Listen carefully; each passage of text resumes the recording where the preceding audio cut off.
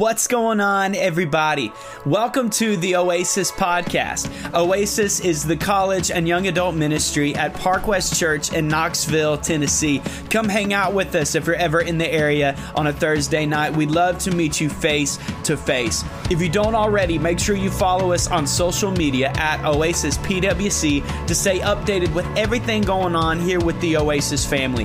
Thank you so much for joining us for this week's message. Let's jump in.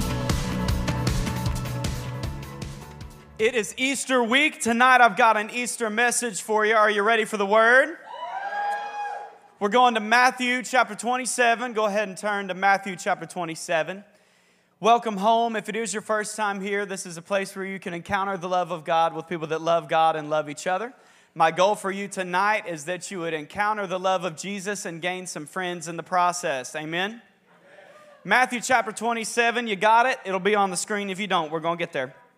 Matthew chapter 27, starting in verse 13, Jesus has been arrested. He's having a conversation with the governor named Pilate, and it says in verse 13, "Then Pilate asked him, 'Don't you hear the testimony they are bringing against you?'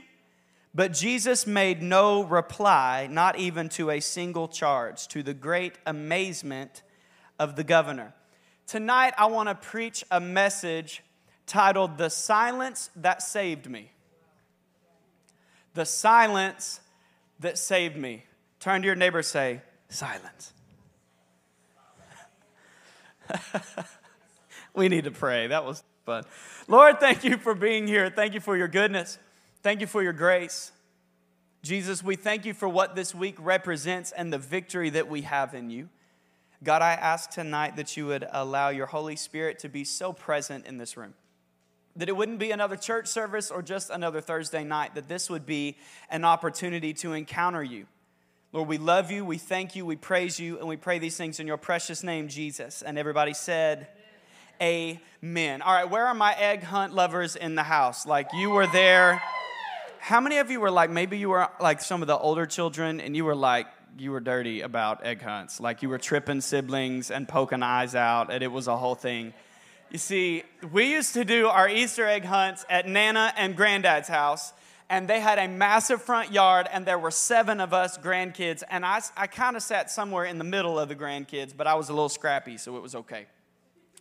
And every year, we would sit in the living room, and they'd close the blinds, and all the parents and grandparents would go outside and hide eggs all over the place, and then just as you can imagine, we would go all out for the egg hunt. And I'm confident that over the years, there were some tears cried. There was frustration because my cousins that were very athletic got more eggs than I did, who was very not athletic. But we made it a fun adventure every year. Eventually, we got older, and that didn't stop us because we were so nostalgic that something still had to happen on Easter. How many of you, like, you were doing egg hunts at like 13, 14 years old? Be loud and proud. It's fine. He said, keep going. 15, 16 years old. How many of you are doing egg hunts at your Nana's house this weekend? All right, there's a couple of you like, yeah, Nana. Yeah. Dylan, you are the only one coming to this egg hunt. It's just you. But that's going to be so much fun.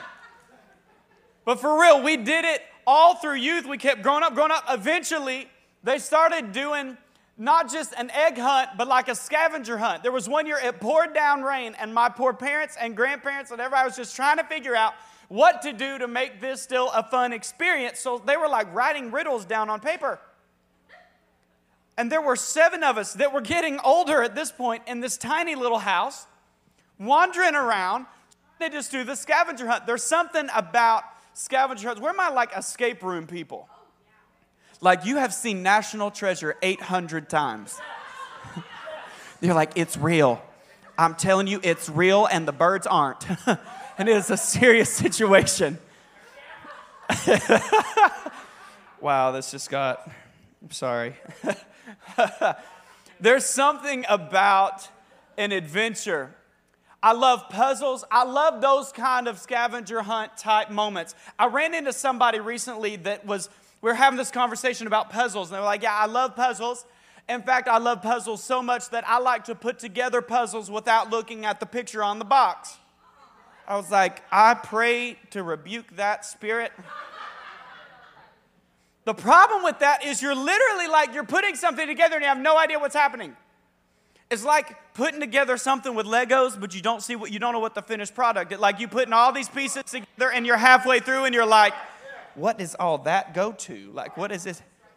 That's what I'm saying. You missing half the second pages of the book, right? You get through and you're just trying to figure out what the final product is going to look like. There are times in life where you're in these moments that like you're halfway through going, what's the final product going to look like?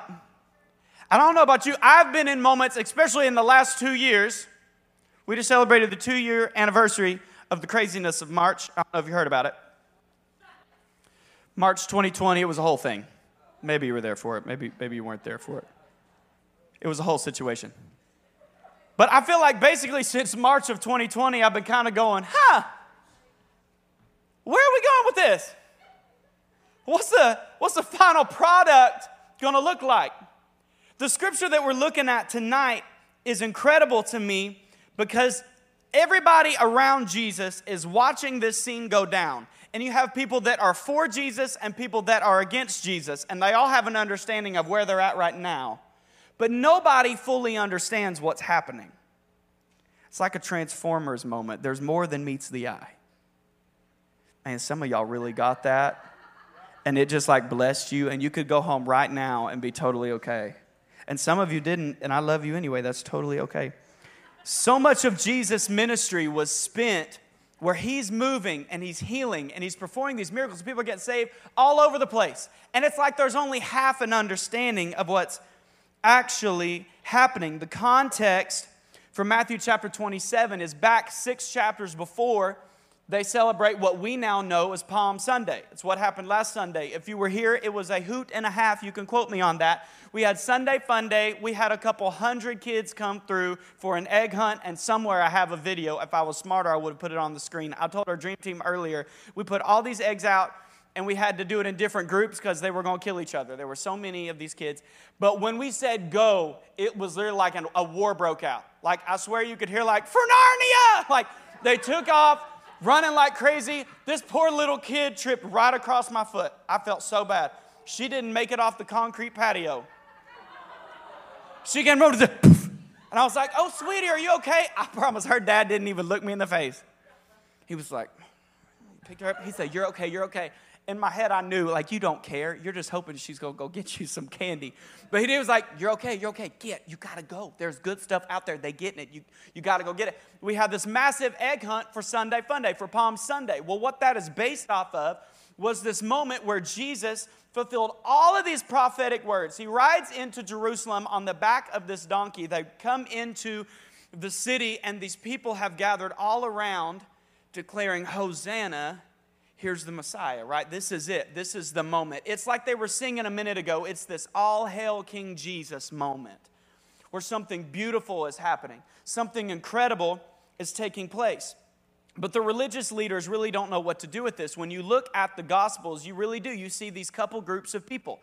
There were very few people that were just kind of like ambiguous with Jesus. Either they really liked him or they really didn't like him. There wasn't a whole lot of in between. You had one group that was singing, all hail King Jesus, the King is here. And you had another group that's really struggling with the idea that this Jesus could be the Messiah that had been prophesied about all through the Old Testament. You see, they had this idea that the Messiah that was about to come take over was going to be this big like king guy that was coming in with a sword, and he was going to set everybody free, and it was going to be this incredible situation.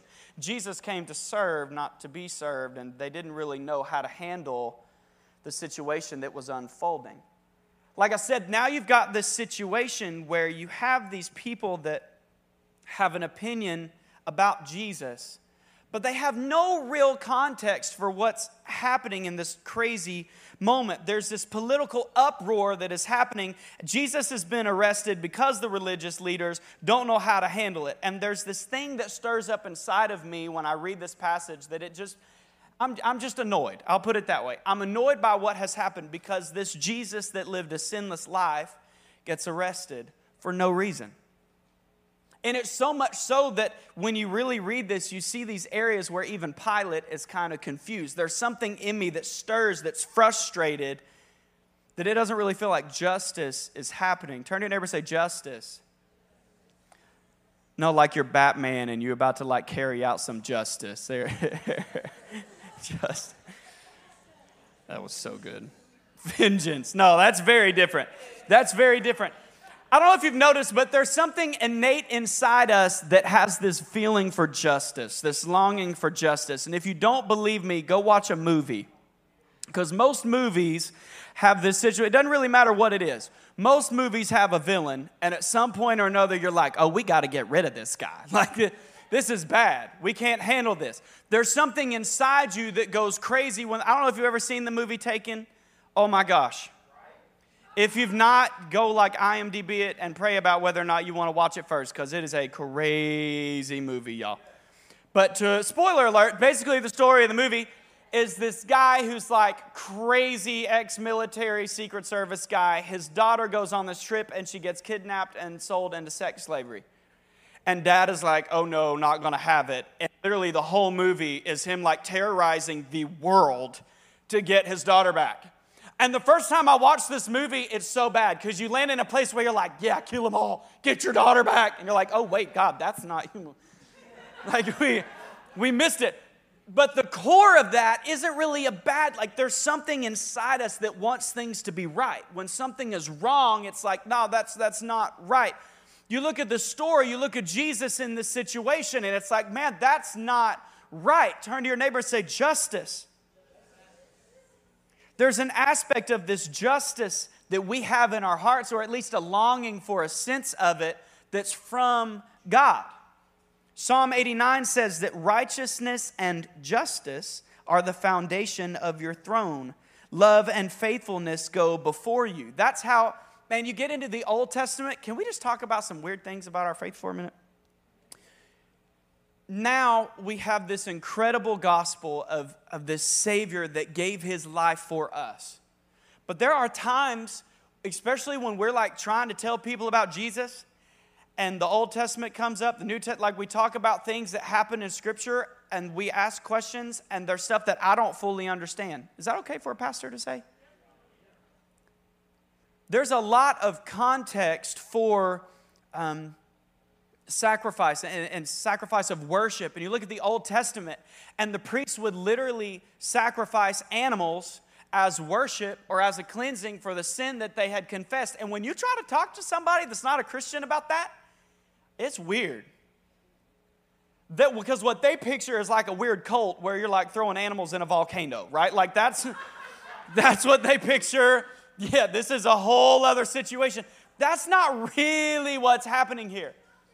You have to understand, sin is death. Like that was not a part of the plan. We serve a God that is perfect. A God that is so holy. To the point that in the Old Testament, there were times when he would show himself just a little, where the glory of God would show up and people would just die. Because the glory of God, the perfection of God was too much for people to handle. So when Adam and Eve sinned, we had this automatic problem because we're no longer holy like he is holy. And there's this separation that takes place. So where justice kind of comes into this is in the Old Testament, it was, okay, well, a sin has been committed. And in Hebrews chapter 9, it actually says, in fact, the law requires that nearly everything be cleansed with blood. And without the shedding of blood, there is no forgiveness. When a sin was committed, there had to be sacrifice. And again, this gets so messy, and when we read it, it's kind of hard to understand and you're processing, but the reality is wrong is wrong. And if you've lived long enough, you know that when something wrong happens, there's consequences for it. Always. Every time. When somebody lies, it hurts everybody. I know some stories that are in the room, and y'all have been through some stuff where a friend or a family member did or said something that was sin, and what sin does is it destroys. That wasn't God's plan. That's not how this was supposed to work. And because of this grossness, this sin, this issue, there has to be a sacrifice in order for justice to take place. Turn to your neighbor and say, justice. But the beauty of gospel is that what's about to unfold is a version of justice that my mind doesn't even fully understand. Jesus has been arrested because the people don't know how to handle the miracles that he's doing. People are frustrated. Religious leaders, preachers, are so frustrated with what Jesus is doing that they've arrested him. But Jesus is about to give himself as a sacrifice. That's the gospel. And I know we've heard it preached 1,000 times. That's the gospel.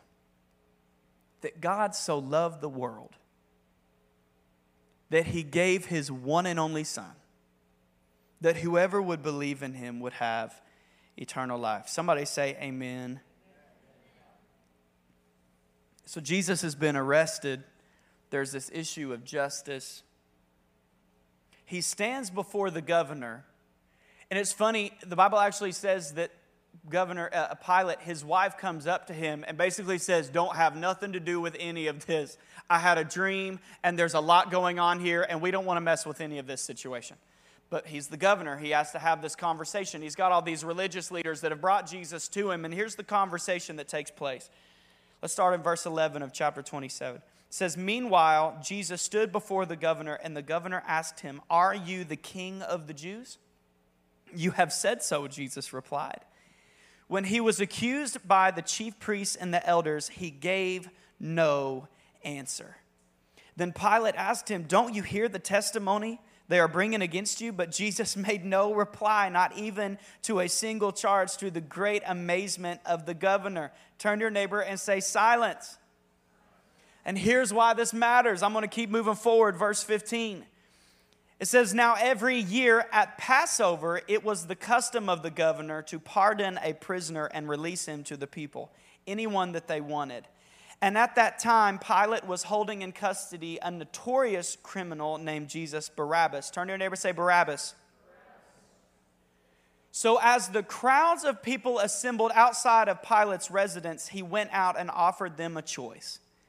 And he asked them, would you want me to release to you today Jesus who is called Barabbas, or Jesus who is called the Anointed One? At any moment, Jesus could have changed his narrative with Pilate. And because of how intently Pilate is listening to this conversation and everything that his wife has told him, I kind of think he'd have found a way to snuck Jesus out the back door. But he just stayed quiet. The Bible says he is the Lord of angel armies. If he snaps his fingers, he gone. He's out of there. He doesn't have to deal with this stress in this situation. He's no longer a prisoner. He could just roll right along. He just stays silent. And the people start screaming, give us Barabbas. And again, this justice thing in me is going, what? Jesus didn't do it. All Jesus has done is healed and saved and transformed the world. And the religious people that spent their lives reading Scripture, prophesying about when Jesus would come back, are now saying, no, keep him, give us the criminal. There's no justice in that. This whole situation hurts my head. I'm angry at the religious people for allowing it to happen.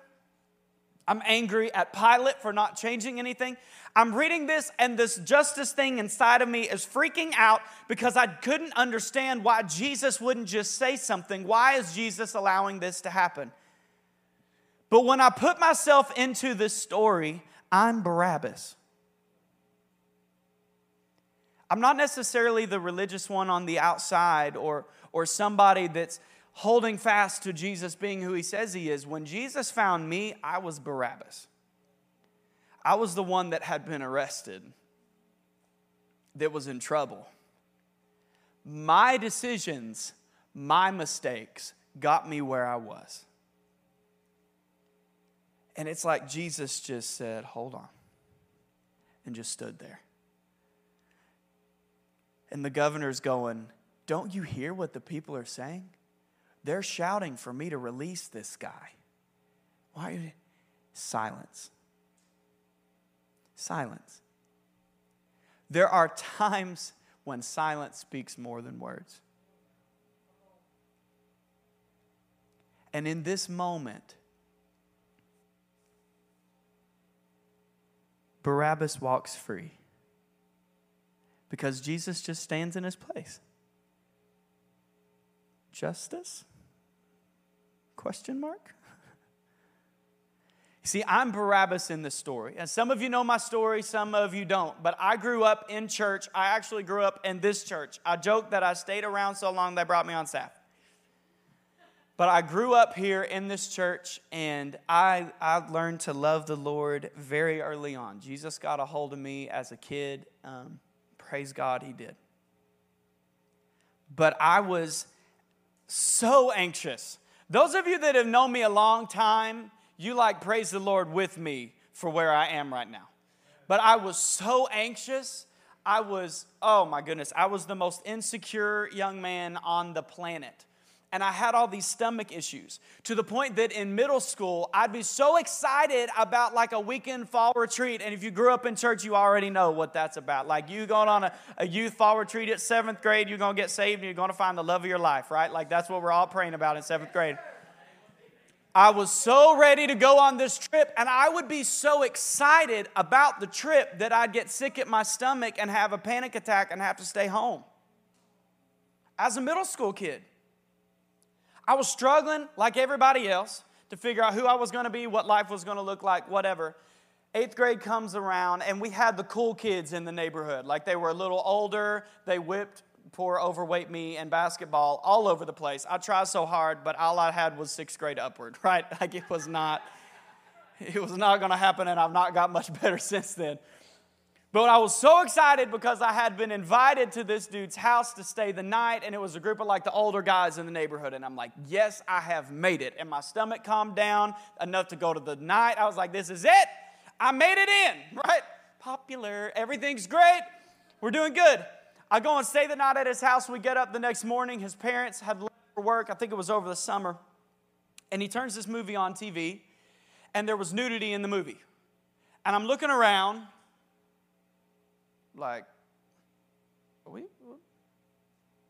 Susan would have turned this off by now. Mom? That doesn't seem right. And I was hooked. 7th grade. End of 7th grade going into 8th grade. The first time I'd ever seen pornography. I was an anxious, insecure mess. And the devil so intentionally went and just added some fuel to the fire. And for years, I was in this Barabbas place. And the problem was I loved the Lord. So I would internally, the anxiety was even worse. Some of you have heard me say it before, but the Bible says there's a war inside you between the spirit and the flesh. So when you're saying one thing and living another, that war will get real intense. You'll watch anxiety, fear, depression, and stuff go all through the roof, and it's because you raise your hands on Sunday and live different on Monday. That's where I was for a long time. I had this tension. I had this struggle. I didn't know what to do but Jesus. And that's the gospel. I don't have all the answers. I don't understand it all. But I promise you, it's I knew my life was hopefully going somewhere. It's when we started the sermon, I was talking about just kind of being in this position. You didn't have the roadmap, right? You didn't know what this Lego piece was going to look like when it was all put together. I was in this weird position where I hoped there was a future, but I had no idea what it was going to look like. And I had all this internal junk and shame and bleh happening that I didn't really have hope for what the future was going to look like. And in this moment where I was heading a direction that I did not want to go, and let me be honest with you, I can share this part of the story and it's 7th grade Caleb was struggling. No. I struggled with this for years. I was graduating high school and watching buddies. Man, I had a buddy that got a girl pregnant. I had a buddy that got hooked on drugs. These were guys that I loved, that I was doing daily life with. And I'm in this weird in-between trying to figure out who I am and what I want to do with my life. And I'm struggling and there's just this shame and all this. Ugh. And it really felt like at some point Jesus just went. And he didn't really have to say anything. He just stepped in and stood there. Right in between me and justice. That is the gospel. You can't earn it. You can't deserve it. On Sunday, Easter Sunday, this week, what we are celebrating is that God so loved the world. Silence often speaks louder than words. There's an old song that Pastor Josh and I have literally been crying about all week. It's called Written in Red. If you want to find it, you can find it on an old Gaither vocal album somewhere. And the lyrics, I want to read it to you. He says, in letters of crimson, God wrote his love on a hillside so long ago. For you and for me, Jesus died, and love's greatest story was told. And the chorus just says, I love you, I love you, I love you. That's what Calvary said. I love you, I love you, I love you, written in red. Down through the ages, God wrote his love with the same hands that suffered and died, giving all he had to give, a message so easily read. I love you, I love you, I love you. That's what Calvary says. I love you, I love you, I love you, written in red. And I pulled into the church parking lot on Monday and I was listening to this song. And just with all just vulnerability, I listened to it and the song ended. And maybe more sincere than ever in my life, I said, I love you too. And I don't know that I have ever said it like that before. But when this dude sang, I love you, that's what Calvary said. I love you, written in red.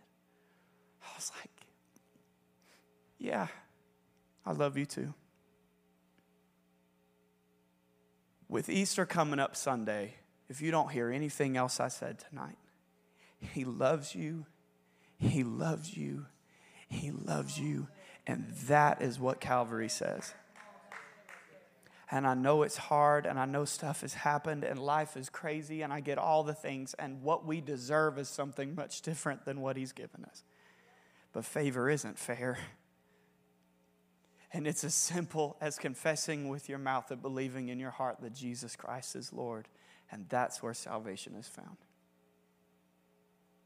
You stand to your feet across the house.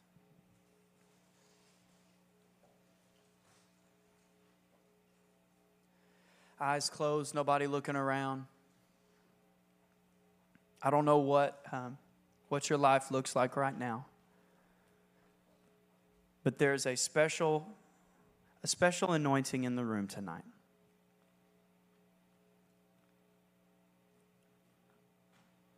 If you're here and maybe it's for the first time, maybe it's for the 100th time with nobody looking around. If you're here and you'd say,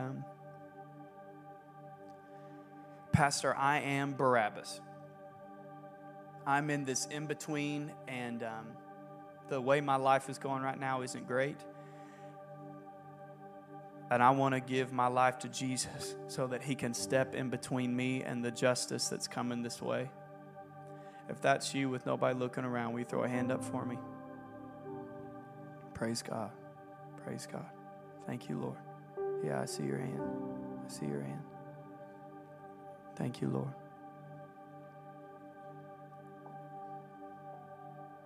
If it's for the first time or if it's for the 100th time, let's all pray this together. Everybody say, Lord Jesus, I need you. Thank you for who you are. Thank you for loving me. I give you my life. I confess that you are Lord. Please be my Savior. If you're in the room tonight and you say, Pastor Caleb, I really just need to know that he loves me, that he sees me. If that's you, will you throw a hand up? Yeah, I see your hand. I see your hand. God, I don't know how to put what's in my heart into words to put into their heart, but Holy Spirit, I know you do. God, I ask that you will meet us right where we are tonight. That we would hear that just loud, I love you, I love you, I love you, I love you. I know it's hard, I know it's weird right now, but I love you, I love you, I love you, and don't ever lose sight that that is what Calvary says. So Jesus, we thank you for your love and for your mercy.